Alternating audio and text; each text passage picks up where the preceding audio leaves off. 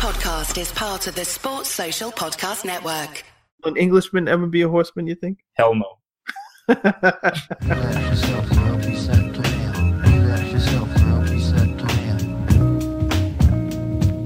Can someone explain what Bellerin was up to? I saw the tweet you had that said he looked like a samurai. No, he looks exactly like that. Is the exact samurai haircut. I was like, what is that? Is this guy trying to be like a Spanish samurai or something? I was like, what? Yeah, let's see if we can do this in French, yo. In French? Hey, bonjour, salut. C'est le Talking Tactics podcast. Je m'appelle Daniel Toulouk et avec moi. Oui. Salut. Je m'appelle Double H. I can't. That's all I got. All right, now this is the Talking Tactics podcast. I am Daniel Toulouk. I am Have Hope. And we do this every Tuesday. If you guys don't already know, follow us on Twitter, follow us on SoundCloud. If you guys want to be kind to us, you can leave us a 5-star review on the iTunes store. Anything that's in a 5-star review, you can literally piss off. So there you go. All right, and you guys know you're gonna like the show already, so you might as well just go ahead and hit the hearts if you're on SoundCloud. Share.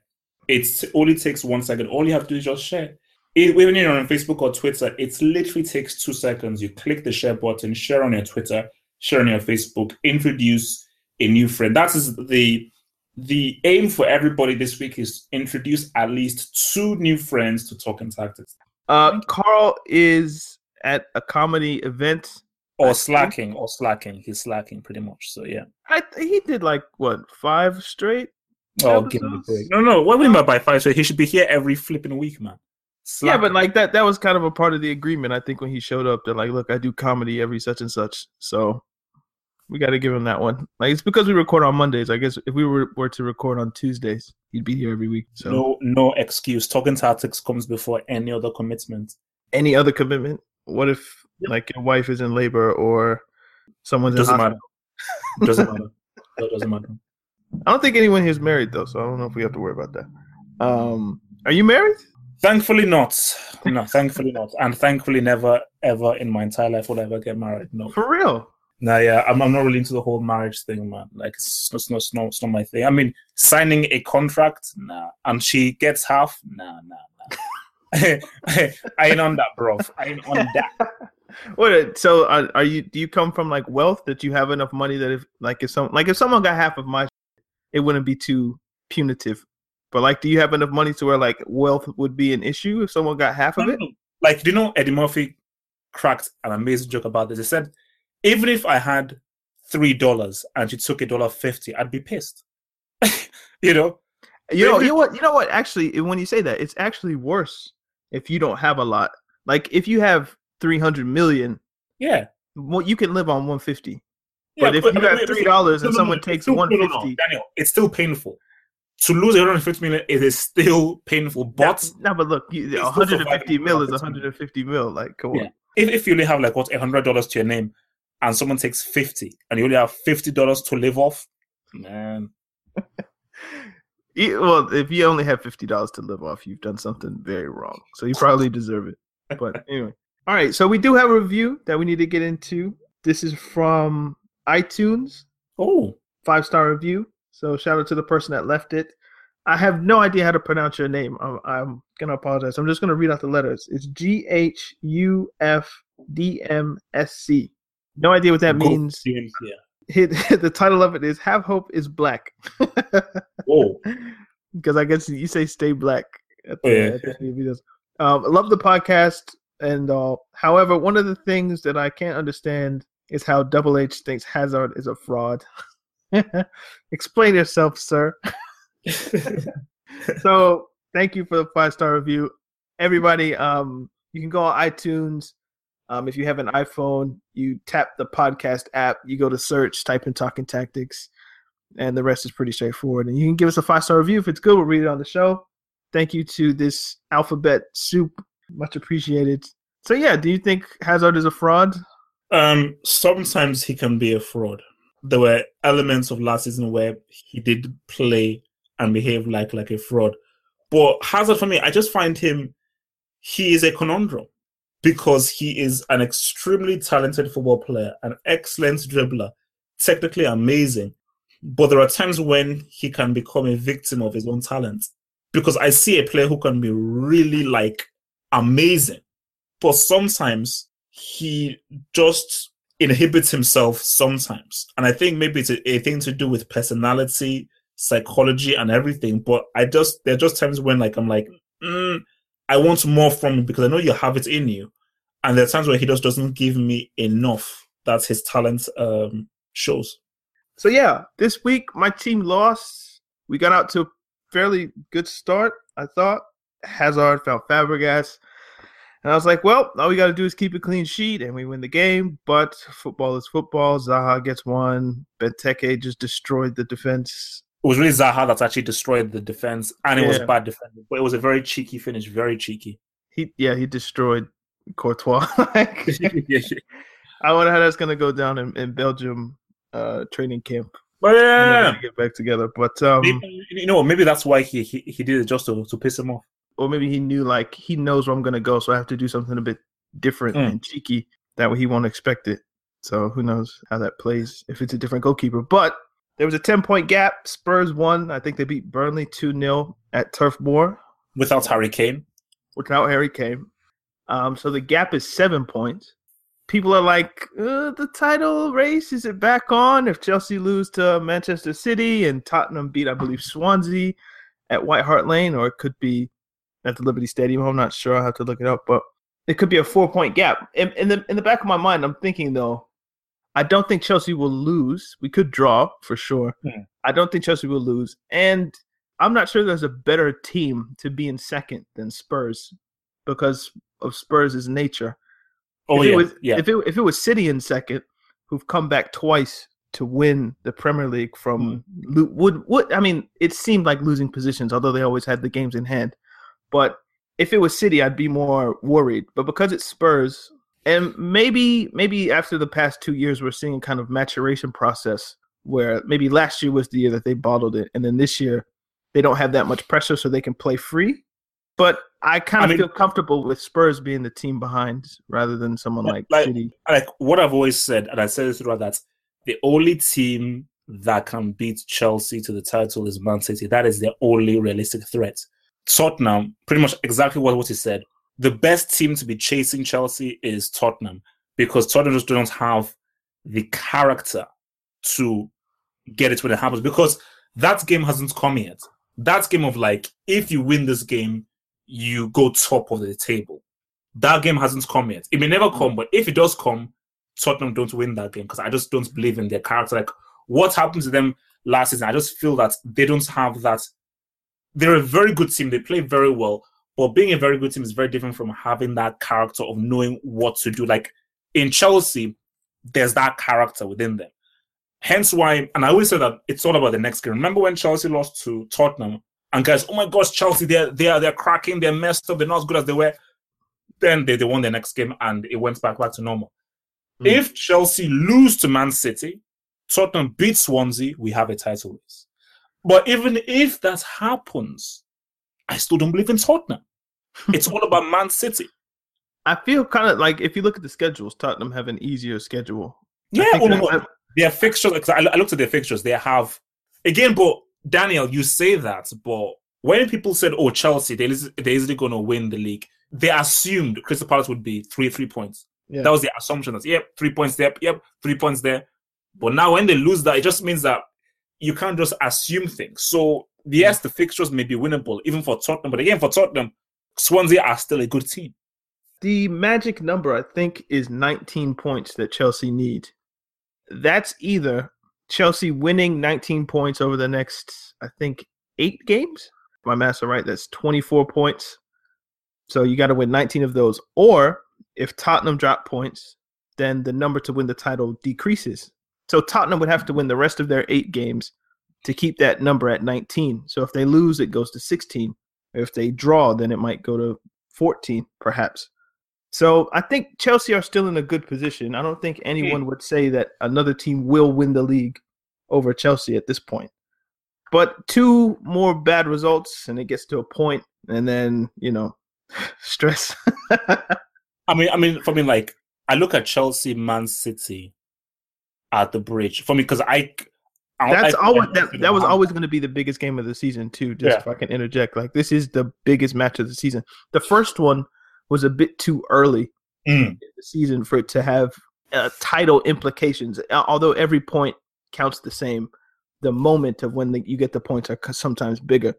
So I think everyone pinpointed like this, and I think the Manchester United game at Old Trafford, which is in 2 weeks or 3 weeks, as the biggest matches of the season. So. Yeah, man, Man City really, like they're like 11 points, man. I mean, I didn't know they were that far behind. Because even if they win 8 points, I mean, they're basically doing like I think Spurs are legitimately the only team who can catch Chelsea at this point. So teams like City and United are playing to secure top 4 for sure, but they're ruining it for Chelsea for Spurs to win. That's kind of the narrative where this is going, I think. Without Harry Kane, I think Winks went down. I think Wanyama went down. I'm not sure about Wanyama's injury. I know Harry Winks got stretchered off, so that doesn't look too good. And I'll guarantee you Harry Kane returns before the North London Derby, which I think that's the last game at White Hart Lane before they move. Hey, look, man, that's a very dumb move. Or it's the last North London Derby at White Hart Lane.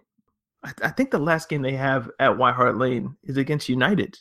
Let me look this up. Yeah, I'm actually looking it up right now. Because I feel like that's a big factor. Like you don't want to lose the last game in your home. If you look at what West Ham did last season, they were never going to lose that game. So you have the schedule pulled up. What does it say? Yeah, so basically their last game at White Hart Lane is Man United, 13th of May. Yeah, like that's a big match. They play Arsenal at White Hart Lane, 30th of April. So basically, if you look at their fixtures, so Swansea away on the 5th, Watford at home, Bournemouth at home, Crystal Palace away, Arsenal at home, West Ham away, United at home, Hull City away. And obviously they've got to play Leicester City away. A lot of those are relegation teams though, so you might not – I mean, they look simple, but when you start getting into May or just April and May, for sure, like those small teams like Crystal Palace that you don't expect to win, they know they have to come and get those points. Otherwise, there's a chance and I think that you could be relegated. In particular have been strong, though. Those guys, because I think they've won like the last 3-4 games in a row. Crystal Palace? Yeah. I mean, it was always just going to take that little bit of time for Allardyce to implement himself. But if you look at the team, it has enough talent to win games. I'm more shocked that they're in the bottom half than they are in the top, than they're not in the top half. Because if you look, they have Benteke, Townsend, Zaha, Kabay. They have Mandanda. They're a solid team in my estimation. Man, Danny, I'm looking at Chelsea's fixtures, man. It's tricky. Oh, is it? Like, okay, let me look them up so we can do this together. Season, here we go. All right, here's what we'll do. Let's go through Chelsea's fixtures and think how many points they could get from the remaining 9 matches, because they have a game against Watford as well that's like in hand. So City, Chelsea, Manchester City. What do you think? I'm thinking a draw. I think they win that game, but maybe okay, let's just say a draw, but I actually do think they win the game, but let's just call that 8 points. Okay. 1 point. Bournemouth away. That has to be 3 points. I'll say 3 points, yeah. So 4 points. They go to Manchester United. Now you have to think this Manchester United game is sandwiched in between Anderlecht, home and away in the Europa League, which Mourinho, in his kind of pragmatist thinking, will understand that winning. That's a draw. Yeah. I actually think we could go there and win, but I don't know if Conte would want to risk the win to lose. No way. No, that's a draw. That's it. So 5 points. Southampton at home. Man. That feels like one of those ones that you could lose 2-1, you know? Like Southampton. You know what? That's a game I think Chelsea could lose. There's no way they're going to win all the rest of these matches, so we have to give them at least 1 loss, and that kind of feels like one where we could drop points for sure. Then Everton away. Coleman's team is playing well. That feels like a draw to me. Yeah. So that's so that's what, 6 points from 5 games, and then Middlesbrough at home. That's 9 points. West Brom away. That's tricky.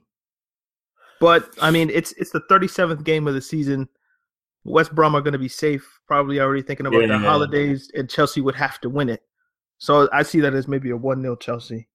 So that's 12. And then the last game is Sunderland at home, who could potentially win the game. That's a win. So that's 15 points. And then we have the game in hand, Watford at home.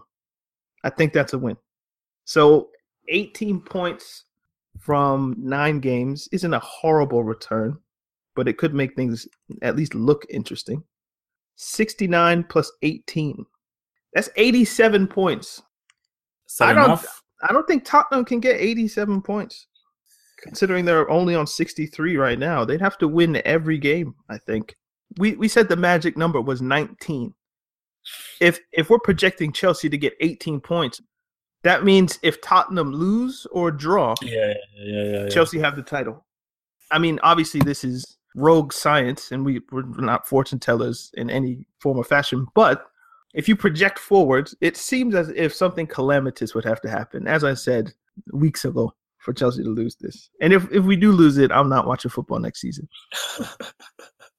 I'm not. Actually, like tonight, North Carolina play Gonzaga in the national championship game. And by the time you guys hear this, I'm sure people in America will know people in America will definitely know who won. If North Carolina lose to Gonzaga, I'm not watching basketball next season. I can't lose 2 national championship games in a row. Game. It's basically the way the basketball system in college works. It's basically a cup tournament. So you lose, you're out. In North Carolina, we're the best seed, or we're a number 1 seed on one side. Gonzaga were a number 1 seed on the other. I'm simplifying this to no end. And they've won 5 games, and this is the 6th and final game.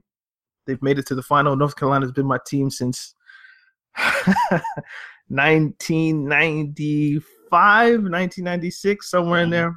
So, yeah, man. And we lost the national championship game last season on a last-second three-pointer at the buzzer. We lost 77-74. The ball was in the air. The horn goes. The shot goes in. We lose. And we've made it back to the national championship point again. And if we lose, I'm not watching basketball. And if Chelsea lose, I'm not watching football. I might just retire from sports altogether. I might just go watch bowling or cycling or cricket or curling or badminton or croquet. If there's professional that, I'm done. I'll just go be a hermit, some woods. I can't do it. Well, isn't that where Michael Jordan was from? That is exactly where Michael Jordan was from. When I was a kid, there was a guy named Philip who went to our church. I went to an African church when we lived in Canada. This was like one of the only white families. So Phil Bullhauser or something like that. I think they were from like the Netherlands or something. And I went to his house, and he had like tapes of Michael Jordan playing for the Chicago Bulls. This was the 90s, so this was Jordan's heyday. And I remember asking him, like, where did he go to college? And he said North Carolina. So that was my team. And I didn't know that from 95, like 9-10 years later, I'd moved to North Carolina. But that's what was in the cards. And I didn't go to the University of North Carolina at Chapel Hill, but I went to the University of North Carolina at Greensboro, so I can claim it a little bit. So I'm in the same system. But, yeah, I mean, Jordan went there. My favorite basketball player of all time, Vince Carter, went there. Anton Jameson, Rasheed Wallace, Jerry Stackhouse, Sam Perkins, like the list goes on and on. James Worthy, yeah, man, that's my school. I might care about the Tar Heels more than I care. I definitely care about North. Like, I'm sick. Whenever I think about the championship game that's going to happen in a few hours, I feel sick. So I think I care more about the Tar Heels than I do about Chelsea. But if Chelsea lose, I'm done with football for sure. Like for at least 6 weeks, 6 months maybe. I don't have anything else to say, man. No. For me, I believe that. I was hoping the podcast would distract me from the stress that I'm going through right now, but it's not. No. Look, for me, I believe. I've seen the future. I'll use my Nostradamus skills. I believe. Don't say anything. Don't say you've had a vision. Nothing. Okay, they're gonna lose. You guys are gonna lose. You're gonna get beat. Okay. Thank you. I don't even have a transition anymore. We're just going to go into this Arsenal Fan TV thing. Have you seen the video of like people kind of running up on Robbie? Oh, yep. Did you get the angle where the dude came up into the crowd? He said, "Get out of our club," right? He came with like a kind of like a bad intent. And Robbie had the mic in his right hand. He switched it to his left. I think he was interviewing Claude. I think it was Claude. Claude, yeah. Yeah, and he had the microphone in his right hand. The dude came up, and Robbie switched it to his left, getting his right hand ready to throw. Wait, but did you see Robbie afterwards? Like, you could actually see, like, he was actually, like, shaken by the whole thing. There's no way that he was ever going to just do something crazy on camera that could ruin the brand that he's built. So you might see it looks like he's shaking, but maybe it's like, I want to do something, but I know I can't. If I get into a fight, if I get arrested or something like that, then Arsenal Fan TV, the brand goes down, and he can't afford that because I'm sure this is like his full-time thing. So can we curse? It's kind of a move to do that when you know there's cameras. So you're just stepping to look hard, but you know nothing's really going to happen. Not in that crowd. So because he's not going to fight you. Like, come on, man. To fight someone over opinions. If someone disrespects your mom, if someone slaps you, if someone, I don't know, for Wenger, you're ready to get arrested. Wait, let me play devil's advocate though. In their viewpoints, their argument is that you are an Arsenal fan, but you're really getting fame and money based off of it was even something similar that you said that, man, this guy's getting paid off the vitriol, the anger, the pain and the unhappiness of Arsenal fans. That's just me playing devil's advocate because I think what they did is stupid. I think that's just jealousy from my man in the black that ran up. Like, that's just like if no. It's not, you had come up with the idea, if you had done the cameras, if you were the one with the microphone getting paid, you wouldn't feel so salty. But I think it's anger. I think it's based off where Arsenal are. They're below Tottenham. It's going to be very hard for them to get into the top four. If you just come out and the first thing you see are these people just spouting and just doing all this stuff, you'll feel angry. You'll feel angry because again, you're like, oh my gosh, the last thing I want to see are people just complaining about how bad we are, and a dude pretty much interviewing them and trying to get a rise out of them and that kind of stuff. This is just me playing devil's advocate in their view. You feel so emotional or passionate about this particular subject. He's given you the platform to go speak on his channel, and you can have the conversation in an orderly, civilized manner instead of being like, "Oi, get out my club." When Arsenal lose, he interviews people. Like, if Robbie only did it when Arsenal lost, then yeah, you're trying to. He's trolling. If he only did that, he would be trolling. But because he doesn't win, loss, draw, rain, snow, sleet, like, it's just what he does, and it's not he can't control. Well, I guess he does have kind of prodding questions that he knows this guy might be able to like go off hinge. That's what an interview is. But that's just a part of being a good interviewer. Is reading the person's body language and seeing what you can get them to say. Because if it's his job is to get views, right? But there's a good way to go about getting views in a bad one, and I don't think this is necessarily a bad one. So he's not putting words into their mouth. Those aren't actors. They don't even get paid. They're just fans who have opinions, you know? And he puts up the good ones. He puts up the bad ones, the mediocre ones, you know? So, and you know it is. It's because fans of other clubs latch on to the Arsenal fans who are most flamboyant in their Wenger out protestations. So you have people like Claude, people like DT, people like Troops who have become brands in and of themselves because of the Arsenal Fan TV platform. So you might be an Arsenal fan sitting down like, this dude is making people who don't have the same respect for Arsene Wenger and Arsenal, he's making them pop. But that's only a result of people like me, who's a Chelsea supporter, who goes and watches those videos. Does that make sense? So you can't blame Robbie for me being attracted to Arsenal's kind of like dumpster fire. No, it's not like it's not his fault. It's the public's fault. Basically, the fact of the matter is that Robbie makes a bulk of his money, like 90% of his real money is when Arsenal lose are in crisis, because I don't watch Arsenal fan TV when Arsenal win. Like, what do I? I do. I watch it either way, just because I'm interested in the points of views that they might have. But I'm sure most people are like you in that if they lose, let's make some tea, let's make some popcorn. I'm gonna make a peanut butter and jelly sandwich, and we're gonna sit down and. No. So for me, I think to be honest, like if Arsenal were to win, I'm like. Someone says, okay, I may listen to what Moses or other people say, or Chicos is Nigerian, but I'm like, what are they going to say that will be interesting? Because a lot of these fans are just fans. Very few of them, let's say like a Mo or a Kelechi, actually have some football and analytical skill to them. There's one guy on there who is really, really knowledgeable about football. I don't know his name. It has to be Mo. Nah, he's a white guy. He looks kind of like in his 40s. Not the bald one. Is it? It might be Chris. It could be Chris, not the Wenger in one, but the one he talks formations. He talks what Wenger should do, moving to 4. He should play 4-3-3 instead of playing 4-2-3-1, things like that. So I click on his videos just because we do a podcast called Talking Tactics. Not that we talk too much tactics, but he's certainly knowledgeable, and I like watching his videos because he gives a fan's mentality that's in the stadium. So like he can see more things than we can on TV, if that makes sense. So I like listening to that kind of stuff. But then but again, if you feel bad about opinions that are being propped up, give your own version. Make it just as entertaining and people will listen to it. People listen to Ty. I don't think people agree with him. No, Ty is my favorite out of everyone. I know, but like... No, I told you, Ty is my favorite out of everyone.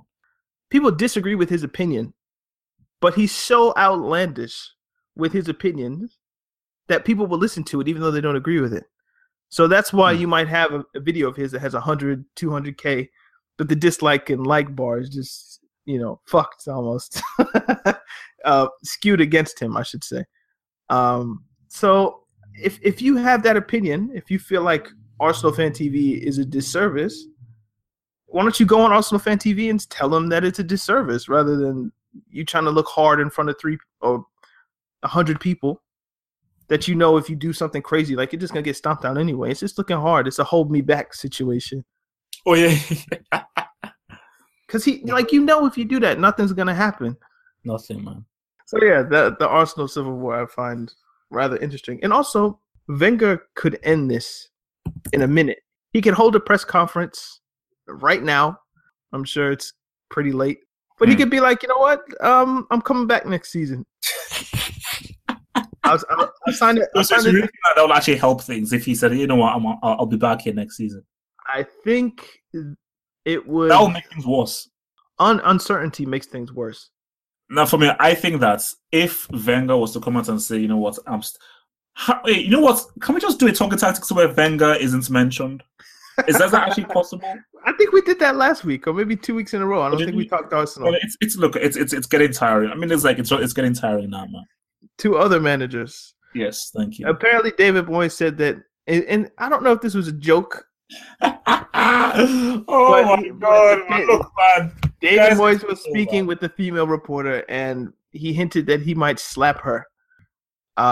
You can't say like that, man. Look, Danny, when you're bottom of the Premier League table, no.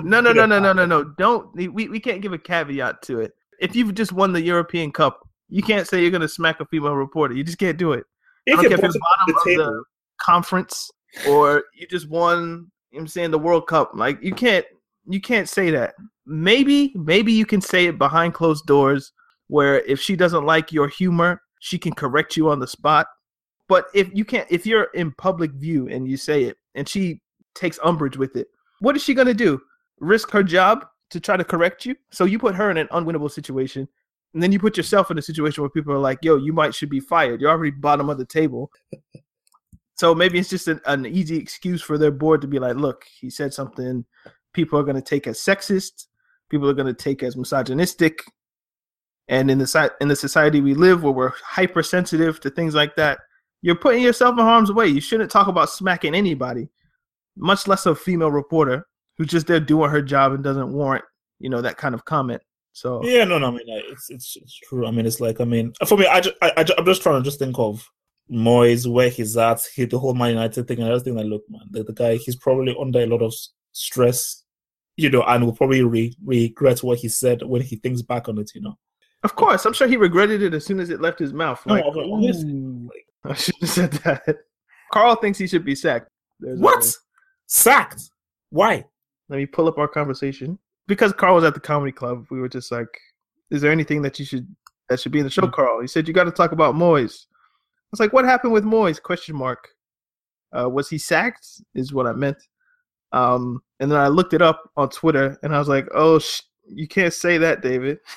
And he was like, yeah, Moyes should be sacked for it. Unacceptable. So I think this is kind of the proverbial straw that breaks the camel's back if indeed he is sacked. I don't know if you can sack him specifically for this. It's bad. It's not a great look at all. But combined with the Sunderland's form, I'm sure he's already on shaky ground. And then this is just something that's just unnecessary and uncalled for. So maybe he could be sacked or should be sacked. Just purely based on football results, would you say he should be sacked anyway? No, for me, like, Sunderland are relegated. So it's like, if there's no point in bringing in a new manager now, you have to think about next season playing in Division 1. Like, if he was to be sacked, you sack him months ago. Bringing in a new manager now, because a new manager is not going to get Sunderland out of where they are right now. Like, it's too late. We're in April, and you're bottom of the table. It's 20 points. So, yeah. Like, you're having a laugh. It's done. You're relegated. So basically, what they're doing now is carefully vetting people for who will be the next manager to get them promoted from Division 1 next season. That's what they're doing now. All right, let's count. How many losses do they have? All right, 1, 2, 3. And therefore has 14 goals, man. 4, 14 goals for 5, a club that is bottom. 6, 7, 8, 9, 10, 11, 12, 13, 14, 15, 16, 17, 18, 19. They lost 19 games.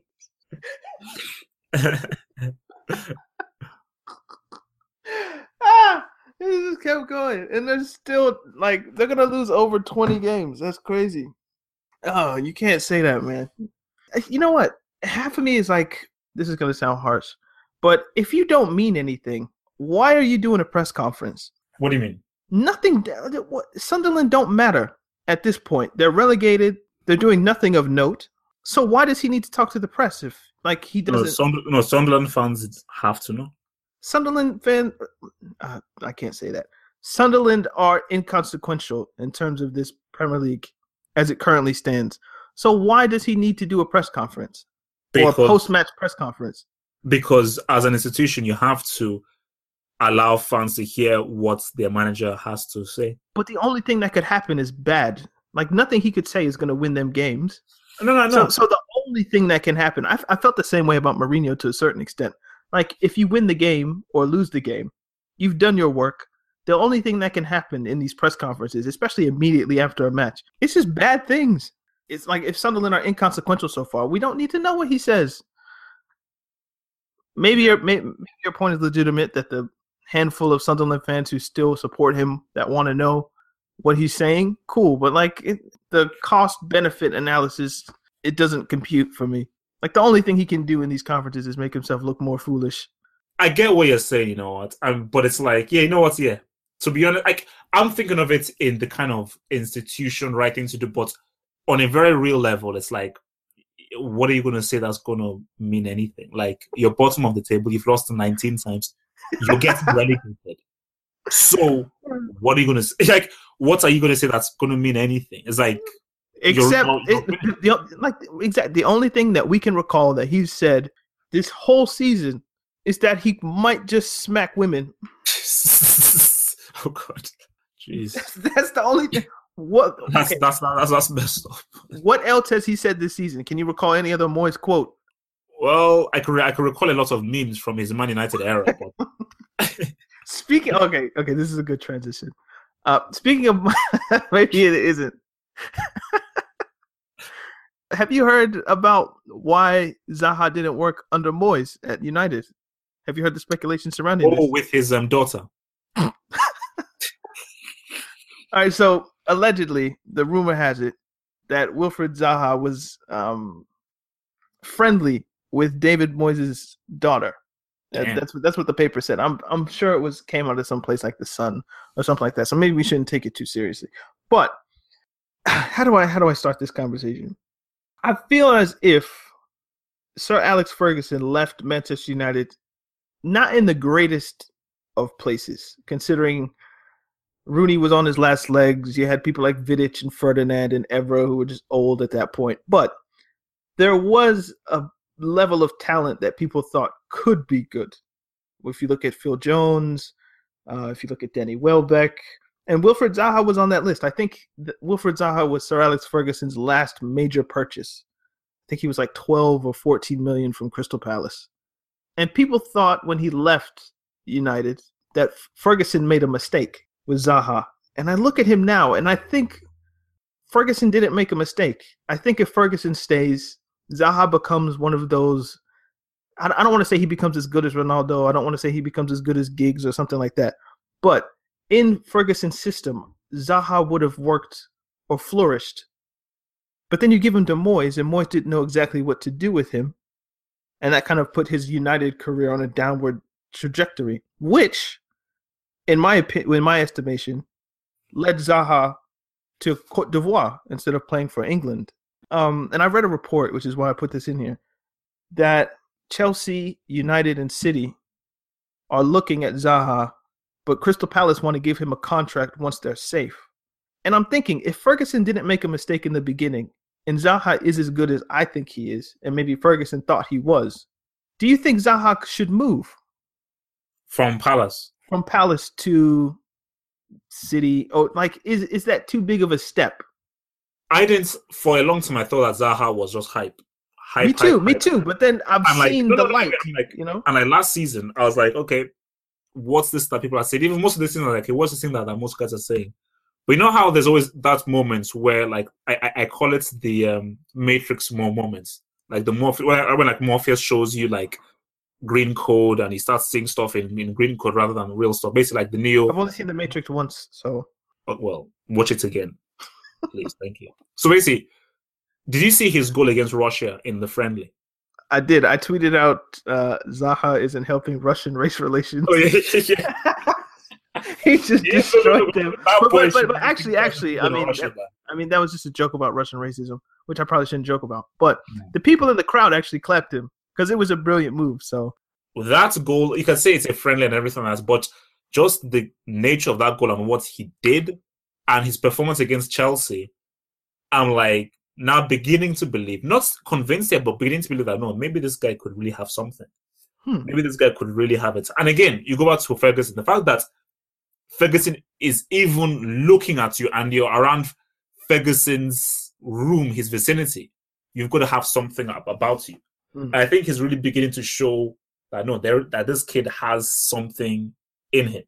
In the back of my head, the thing I had with the whole Ferguson comparison, like I said my point and I still stand by it. But Ferguson made Ashley Young look good. That's a very good point. So maybe if you give, how good is Zaha if he can make Young look good? But I think Zaha's better than Ashley Young. But the thing though is that I'm looking at Zaha at Crystal Palace under some Allardyce, and Allardyce ain't the most in the sexiest manager out there, and he's still doing what he's doing. Yeah. And Ivory Coast, even for Ivory Coast as well, even during the very disappointing Nations Cup, he was Ivory Coast's best player. He was like their most exciting player. So I think he really is just a good player in and of himself, but I don't know how good he can be. I'm still not fully convinced yet. But the only way you can really prove yourself is you've got to make the move. It's like similar to Lukaku. It's like for Lukaku to try and put himself as one of the top strikers in the world, he's got to move to a bigger club. I don't think he's actually a world-class striker, but he needs to move to a club that's competing for league titles, that's in the Champions League, and is going to play against the best to say, all right, I'm proving myself against the best, and this is how well I'm doing. Yeah. Let me look up this quote if I can get it from Gareth Southgate. Oh God! Oh yeah, the little thing about pride. Mm. Look, can people just stop poaching people from other countries? I mean, all this like let's see who has an English grandfather's cousins. Chill. Because if Ross Barkley wanted to play for Nigeria, you wouldn't take him. If Dele Alli, well, I guess Dele's father was Nigerian, but still. So, like some countries, you got to take it how you can get it. All right, so this is Southgate's quote. If you don't feel that internal 100% passion for England, then I'm not sure it's for me to sell that to you. It should be your desire to do it. The inherent desire of wanting to play for your country is the most important thing. Jermaine Defoe is a classic example. His whole life has been a desire to play for England from under 16s all the way through. I don't think if you approached him to play for someone else, he'd have done it. That's where I was with it too. I didn't get capped until I was 25, and I had no interest in playing for anyone else. I'm English and proud to be English, and I think part of your identity as a national team has to be pride in the shirt. So for me, the commitment has to come from the player. All right, this is what Danny Mills said about Zaha. Ultimately, he's taken the easier option and thought, well, I might get a few more caps and I might get to play a few more tournaments because my chances with England are going to be limited. Gareth just means that he wants people to fight for the shirt, and if you don't get in, you don't get in. I probably done 30-odd squats and never got any game time, sat in the stands, sat on the bench, but you still turned up every single time in that hope that you might get a chance and take it. And I feel like when he said the easier, like first off, Zaha was born in Ivory Coast. Yes. And also, is it easier to play for England than it is for Ivory Coast? I don't think it is. No. The point he's making is that it's harder to get into the first team for England than it is for Ivory Coast. Maybe. But no, it is true. Like Ivory Coast golden generation are all gone, like Kolo Toure, Yaya Toure, Doumbia, Drogba, they're all gone. So like if Zaha was coming into the golden generation, then it would be just as hard, probably even harder to get into that Ivory Coast team than the England team. Like Ivory Coast during 2006, 2010, when their golden generation was really at their height. All those guys are gone now. So Zaha is like the best player. What would you say to you have to travel to West Africa every time there's an international competition? The training facilities aren't as good. The pitches aren't as good. So you're actually taking a step down in terms of on-field quality than you would for an England side who apparently wanted you. If Southgate wouldn't make these comments if Zaha wasn't, or if he wasn't kind of coveting Zaha's presence in the England team, or at least as an option. So I kind of feel like Zaha took a harder road.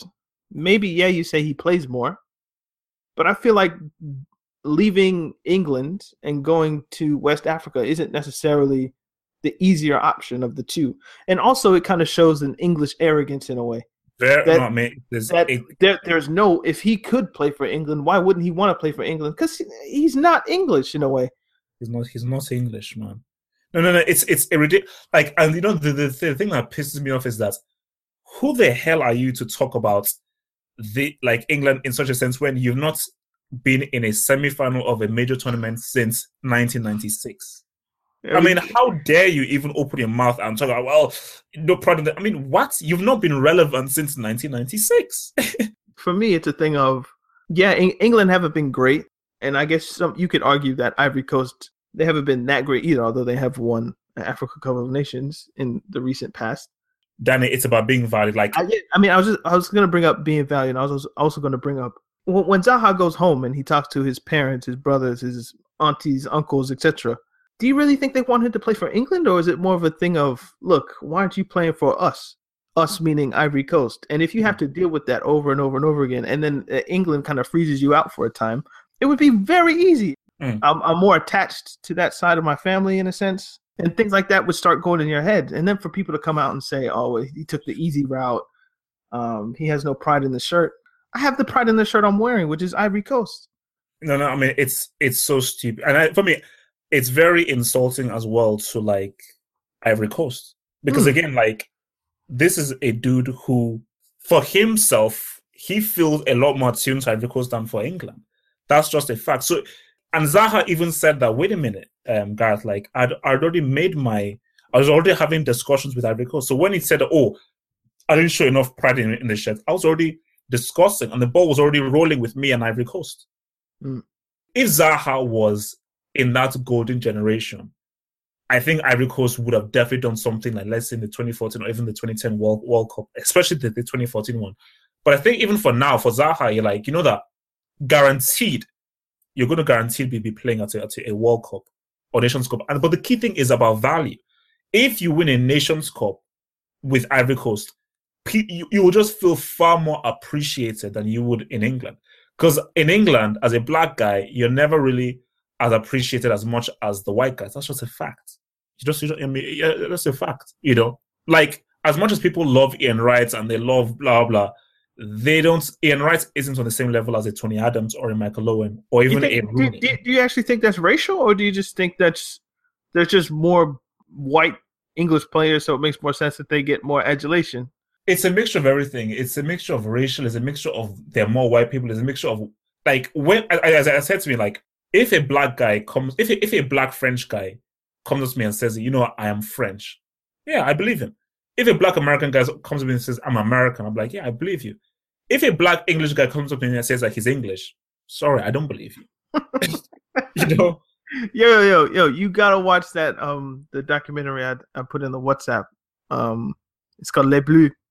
It's about the French national team. Oh yeah, and how politicians used the black, white, Arab. I think it was black, blanc, bourg, because apparently saying Arab and noir are kind of like they have racial connotations. Oh. But apparently blanc doesn't. So that when white people are cool there, you can just call them blanc. But you know, also as well, like actually, I think Carl may actually find my statements there. He might actually take offense to the statements I just said, because I think Carl sees himself maybe more English than Ghanaian. I don't know. I can't speak for him. I think he'd have to speak. No, because remember in our last week's episode when we had that massive argument about the English national team and everything like that, I think he was really talking. He was using like we are, you know, us. We believe that blah blah blah. So I think that yeah. I mean, when hockey comes around, if Canada's playing, I say we. I say I say us. It's just you're attached to it in a way, especially if you're born there. I'm sure, like you were born in Nigeria, so of course you're gonna have no. You were born in England. Yep, I was born in London, but I have zero connections to England, like zero. Where were you socialized? Birth to maybe like 5, 6, 7, 8. Nigeria. So basically, I spent the first 8 months in London. Then when I was either 1 or 2, I then went to Nigeria. So I did my nursery school, primary school in Nigeria. Yeah, so I think that's probably more important because you remember that stuff. Oh, so for me, I was socialized in Canada. So I grew up every day. We would go to the gym auditorium and sing "O Canada," the national anthem, and all that kind of stuff. So and here in America, like I remember at the beginning of school, we had to say the Pledge of Allegiance. Stand up, put your hand on your heart. I pledge allegiance to the flag of the United States of America and to the republic for which it stands, blah, blah, blah. I would never say it. I would stand up. I wouldn't disrespect it, but I wouldn't put my hand on my heart and I wouldn't say the Pledge of Allegiance because in my head, I was Canadian and I still am. So I think it's just that socialization that you get from little kids. So it wouldn't surprise me if Carl, I think he said he went to Ghana maybe once or twice. Yeah, no. I've never been to Uganda, but I still have an affinity towards it because that's who I am. You know, like without that, I wouldn't be. So I have to have a level of deference and respect to it. No, like it makes complete sense. He'd have to answer that for himself. For me, I know it's a complicated jumble of things that you kind of have to walk through. Am I Canadian? Am I American? Am I Ugandan? And then you just kind of settle on you're all three. And I am, like, I think Paul wrote in the Bible, I am all things for all people. And in a way, I think you have to be that. If you're in a certain space, I'm Ugandan. If I'm in another space, I'm Canadian. If I'm in another space, it doesn't matter. And Americans kind of reflect Americanism on me, you know? So it just depends on where you are. Well, I'm just stuck with Nigerian, man. That's it. No, but you know, people always think I'm lying. I actually don't know how to actually fully prove it. Like, my mom, on my mom's side, my grandmom was half Brazilian. So Carl brought up this thing about some Nigerians claiming Brazil, but not really being from Brazil. Is that a thing? That I wasn't aware of. Not that I know of, honestly. Most Nigerians are just Nigerian. Most Nigerians think they are American and use an American accent, but that's about how far it goes. Wait a minute. Nigerians want to be American. Oh no! Nigerians are obsessed with America. Like a lot of Nigerians, they speak with an American accent, and they try and fake an American accent because they're just obsessed with American culture. You would think it would try to be the other way around. How you mean? Because Black Americans were cut off from the continent. You'd think there would be a kind of longing to go back home in a way. And Nigeria would seem like a kind of touchstone, if you will, because it's the largest or most populous African country. It's on West Africa, so you would think that a lot of people would come from those regions. But I think American culture is just so dominant that it would make sense that people outside of it would kind of want to attach themselves to it because it has a certain level of prestige. Everyone wants to be American, man. Trust me. It's the culture that has really come to define like modern culture through everything, So it's like, I mean, I don't want to. We're getting off topic. That's where Carl's necessary, because he's always like, yo, this is a football podcast. No, but look, man, that's what look. Okay, this is what people have to come to expect from the Talking Tactics, man. Like, so we broaden your minds, man. So yeah, man. So you have Neymar to the Premier League, and after that, we'll get into some questions before we get out of here. Right. So I'll let you take the floor. I don't really have an opinion on this, but if you have a comment, feel free to share. For me, I feel that Neymar in the Premier League would be extremely exciting, far more exciting than what he's doing at Barcelona.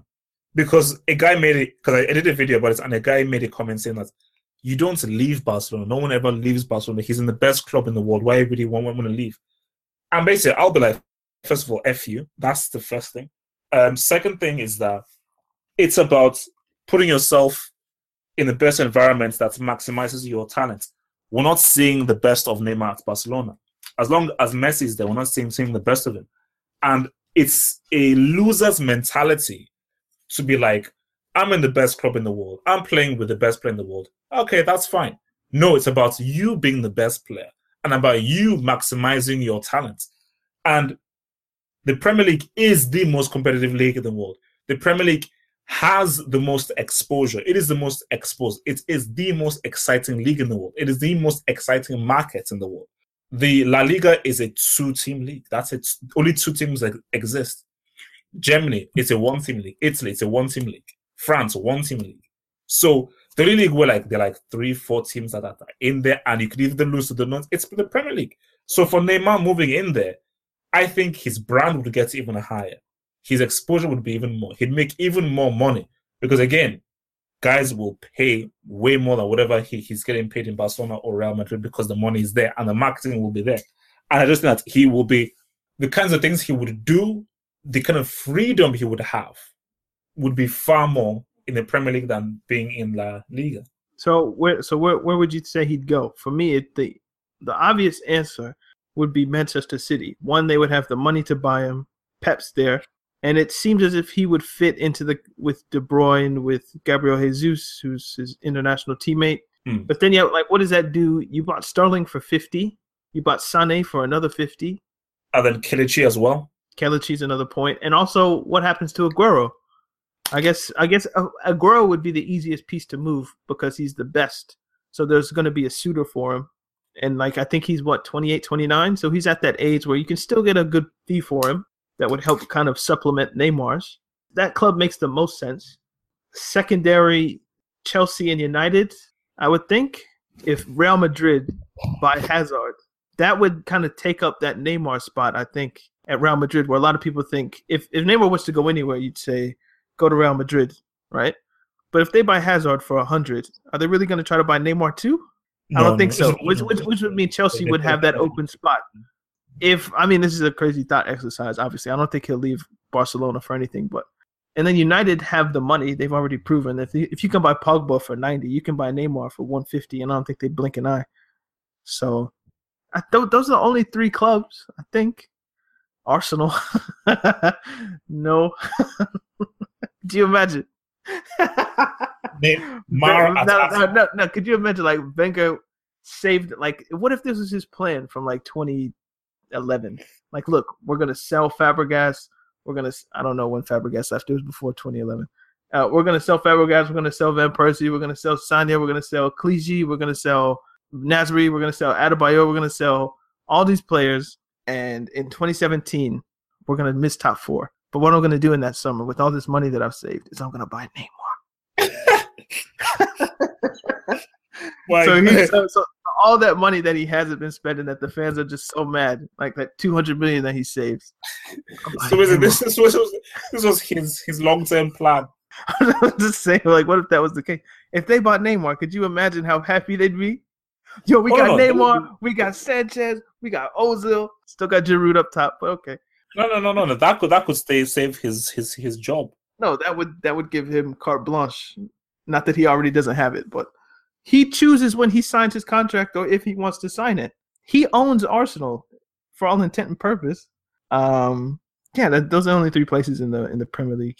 So, like, if you had to pick City, United, or Chelsea, which one works best? I'd have to say City because of Gabriel Jesus.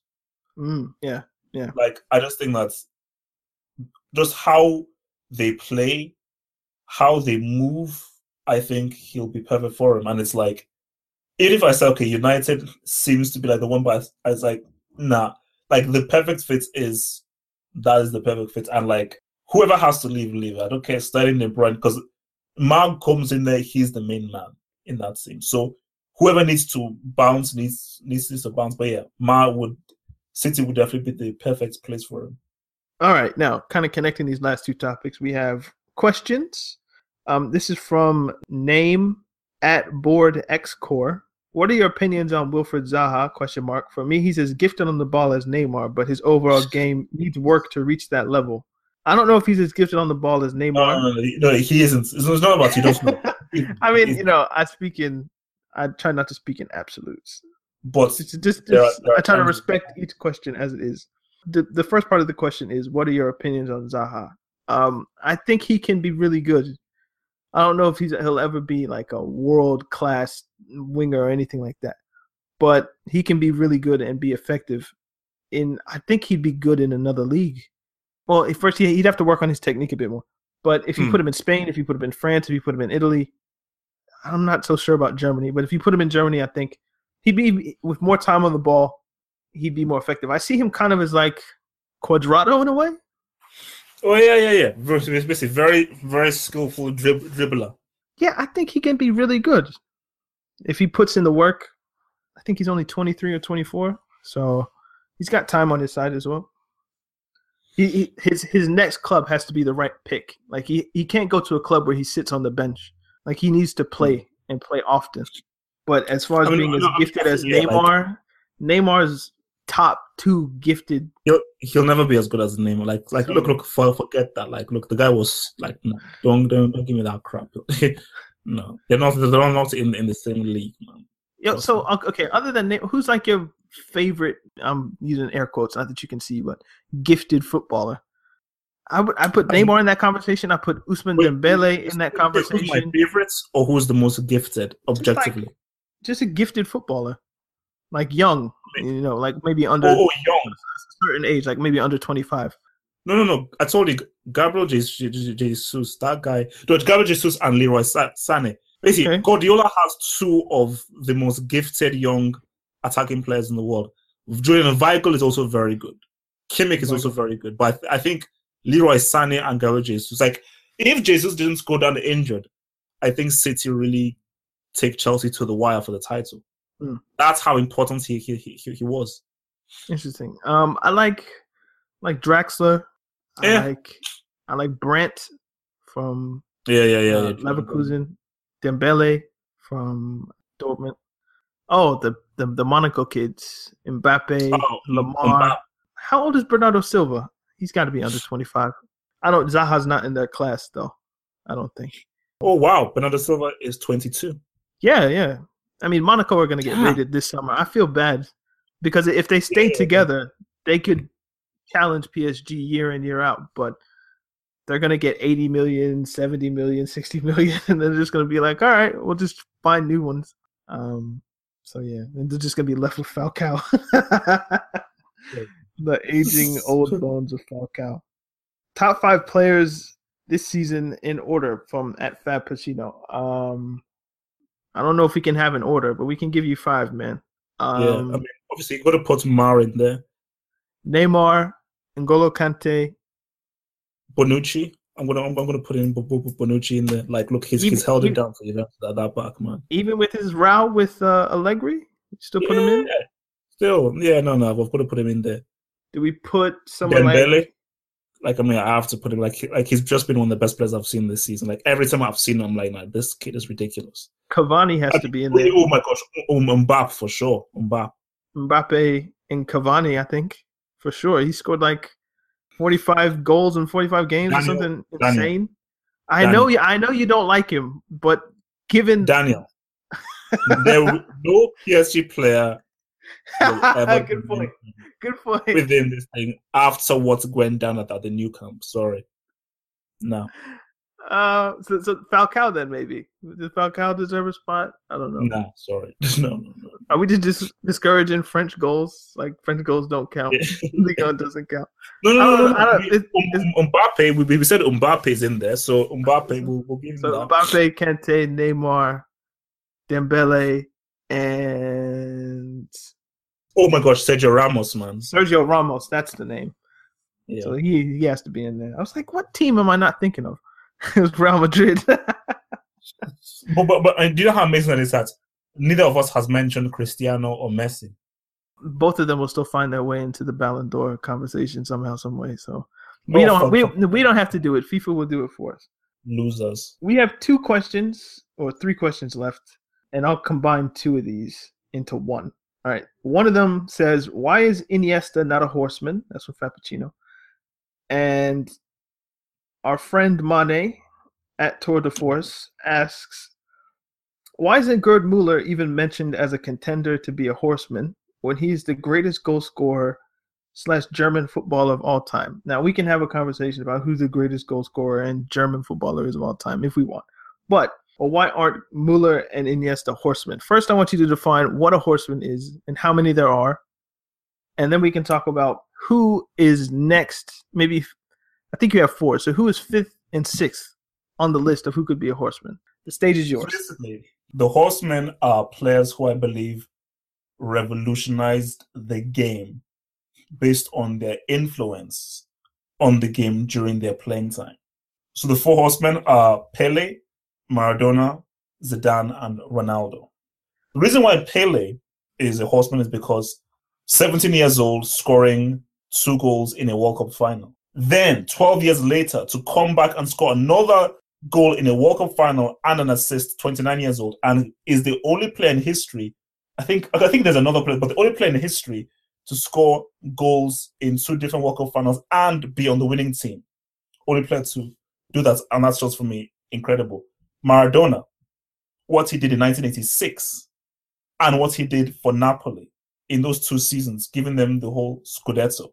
Zidane, not what he did in 98, what he did in 2006. Obviously, what he did with Real Madrid, scoring the greatest Champions League goal of all time in a Champions League final. And finally, Ronaldo, obviously what he did for Barcelona, for PSV, for Inter Milan, but really what he did in 2002, knee injury, nobody thought he'd make it. He came back.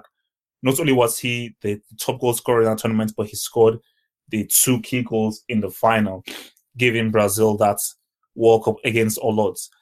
But really, it's what Ronaldo did as a player and how he revolutionized the position of a striker. So it's really the impact that these players made on the game, hence why they are horsemen. This is, what's it called in the Bible? The horsemen of the apocalypse or something? There's 4 horsemen of the apocalypse. So it would make sense that you have 4, but people want a 5th. No, look, like, I don't do it based off, like, there having to be 4. Like, there will be more horsemen, for sure. All right, so it's not like there's 4 horsemen and then one would have to drop out for the 5th. No. No one's dropping out. Sorry, that's not happening. So, like, okay, do you have a ranking for the 4 horsemen that are in there already? So there's no ranking. Like, there's no ranking. Once you're a horseman, you're just it's like the Hall of Fame. Like, you just enter into that Hall of Fame. So there's only 4 footballers in the Hall. No wonder people want Iniesta. They want Muller. They want. It's very hard to get in. Like, I'm sorry, you don't just like I'm just like Iniesta. Sorry, he's not a horseman. He's a very good player, one of the best of his generation, but he's not a horseman. Like, that's why there's a campaign I'm going to start called Campaign for the 5th Horseman, and the closest person to becoming the 5th horseman is Beckenbauer. He's the closest. Is there a 6th? Not at the moment. Like, let's first sort out the 5th horseman first before we. Well, there has to be candidates. So Beckenbauer and whom else? Messi? Well, he hasn't won international silver. No. You like, that is the minimum requirement. Is a World Cup medal. So you have to have a World Cup medal. Yeah, minimum requirements. So wait a minute. So Iniesta would have the World Cup medal. Yep. There aren't any defenders in your horsemen just yet, and there's no goalkeeper. So Buffon. You see, that's the thing. Like, Buffon has no Champions League. No, but the key thing for a horseman. Neither does Ronaldo. So maybe you can't be an active player. So once you retire, then you get looked. So once Buffon retires, then that's why like Bart Simpson is someone we're looking at. We're looking at Bart Simpson. Like, when Buffon retires, I'm gonna look at Buffon because his longevity is off the charts. Beckenbauer is not only what he did as a player. Beckenbauer's been retired since when? I know, the 80s or something. Not all the time, I know, but also he did it as a coach as well. Okay, what he did for a coach as well. So interesting. It's an interesting concept. I don't know. Wait a minute. So Okocha, no, because he doesn't have the World Cup. So you know what? It's exclusive to, like, there won't be an African horseman ever until they win a World Cup. Unfortunately, which saddens me greatly. So Eto'o can never be a horseman. Drogba could never be a horseman. No. So this is like the elite of the elite in Double H's brain. So two Brazilians, a Frenchman, and an Argentinian. Will an Englishman ever be a horseman, you think? Hell no.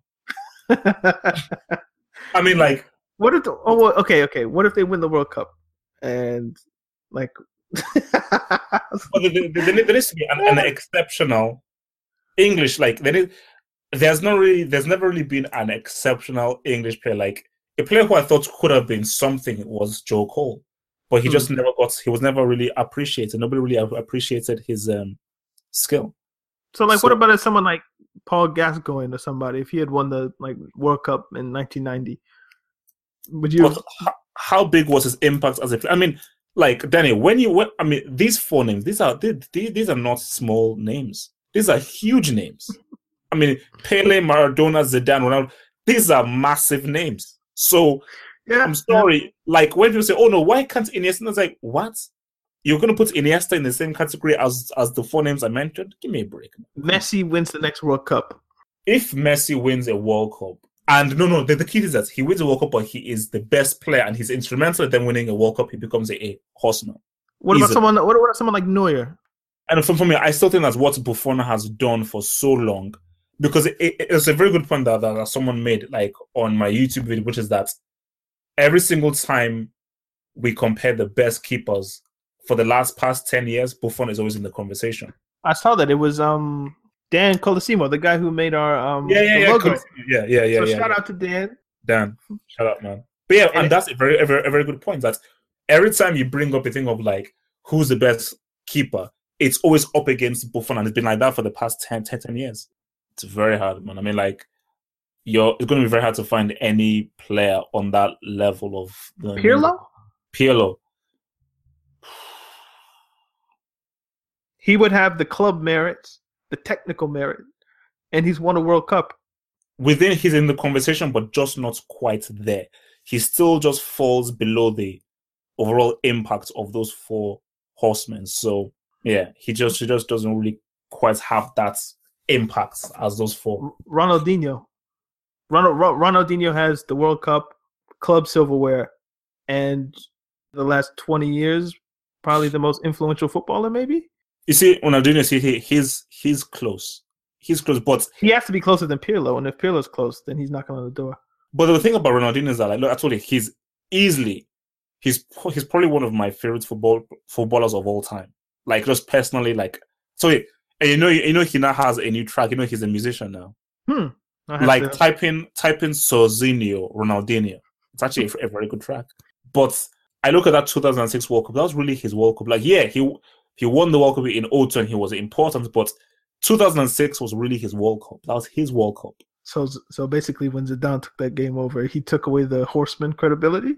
Yeah. I mean, it's like, kind of gained it for himself. Yeah, in a way. It's hampered his cred. I mean, I watched that the documentary about French football, and they brought up the game against Brazil, where he just basically, it was the best game anyone's ever had against any team. The best individual performance I've ever seen in my life. I think France, they went Brazil, Spain, Italy. No. They faced Spain in the second round, Brazil in the quarter, Portugal in the semi. Portugal in the semi, okay. And then Italy in the final.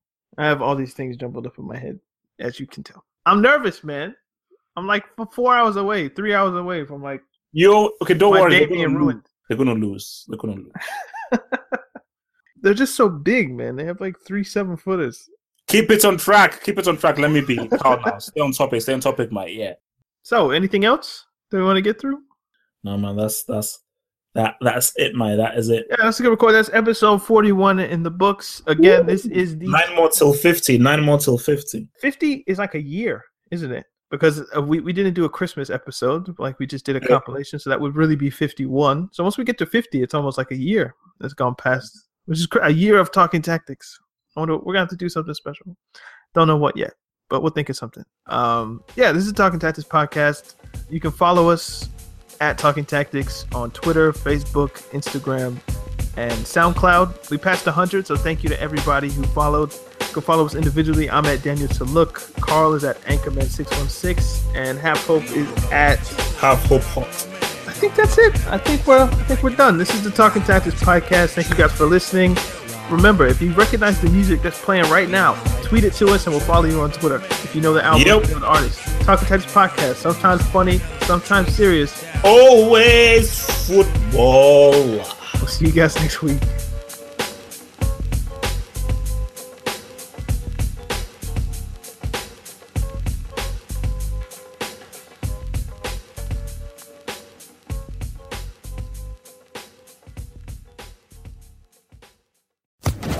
Social Podcast Network.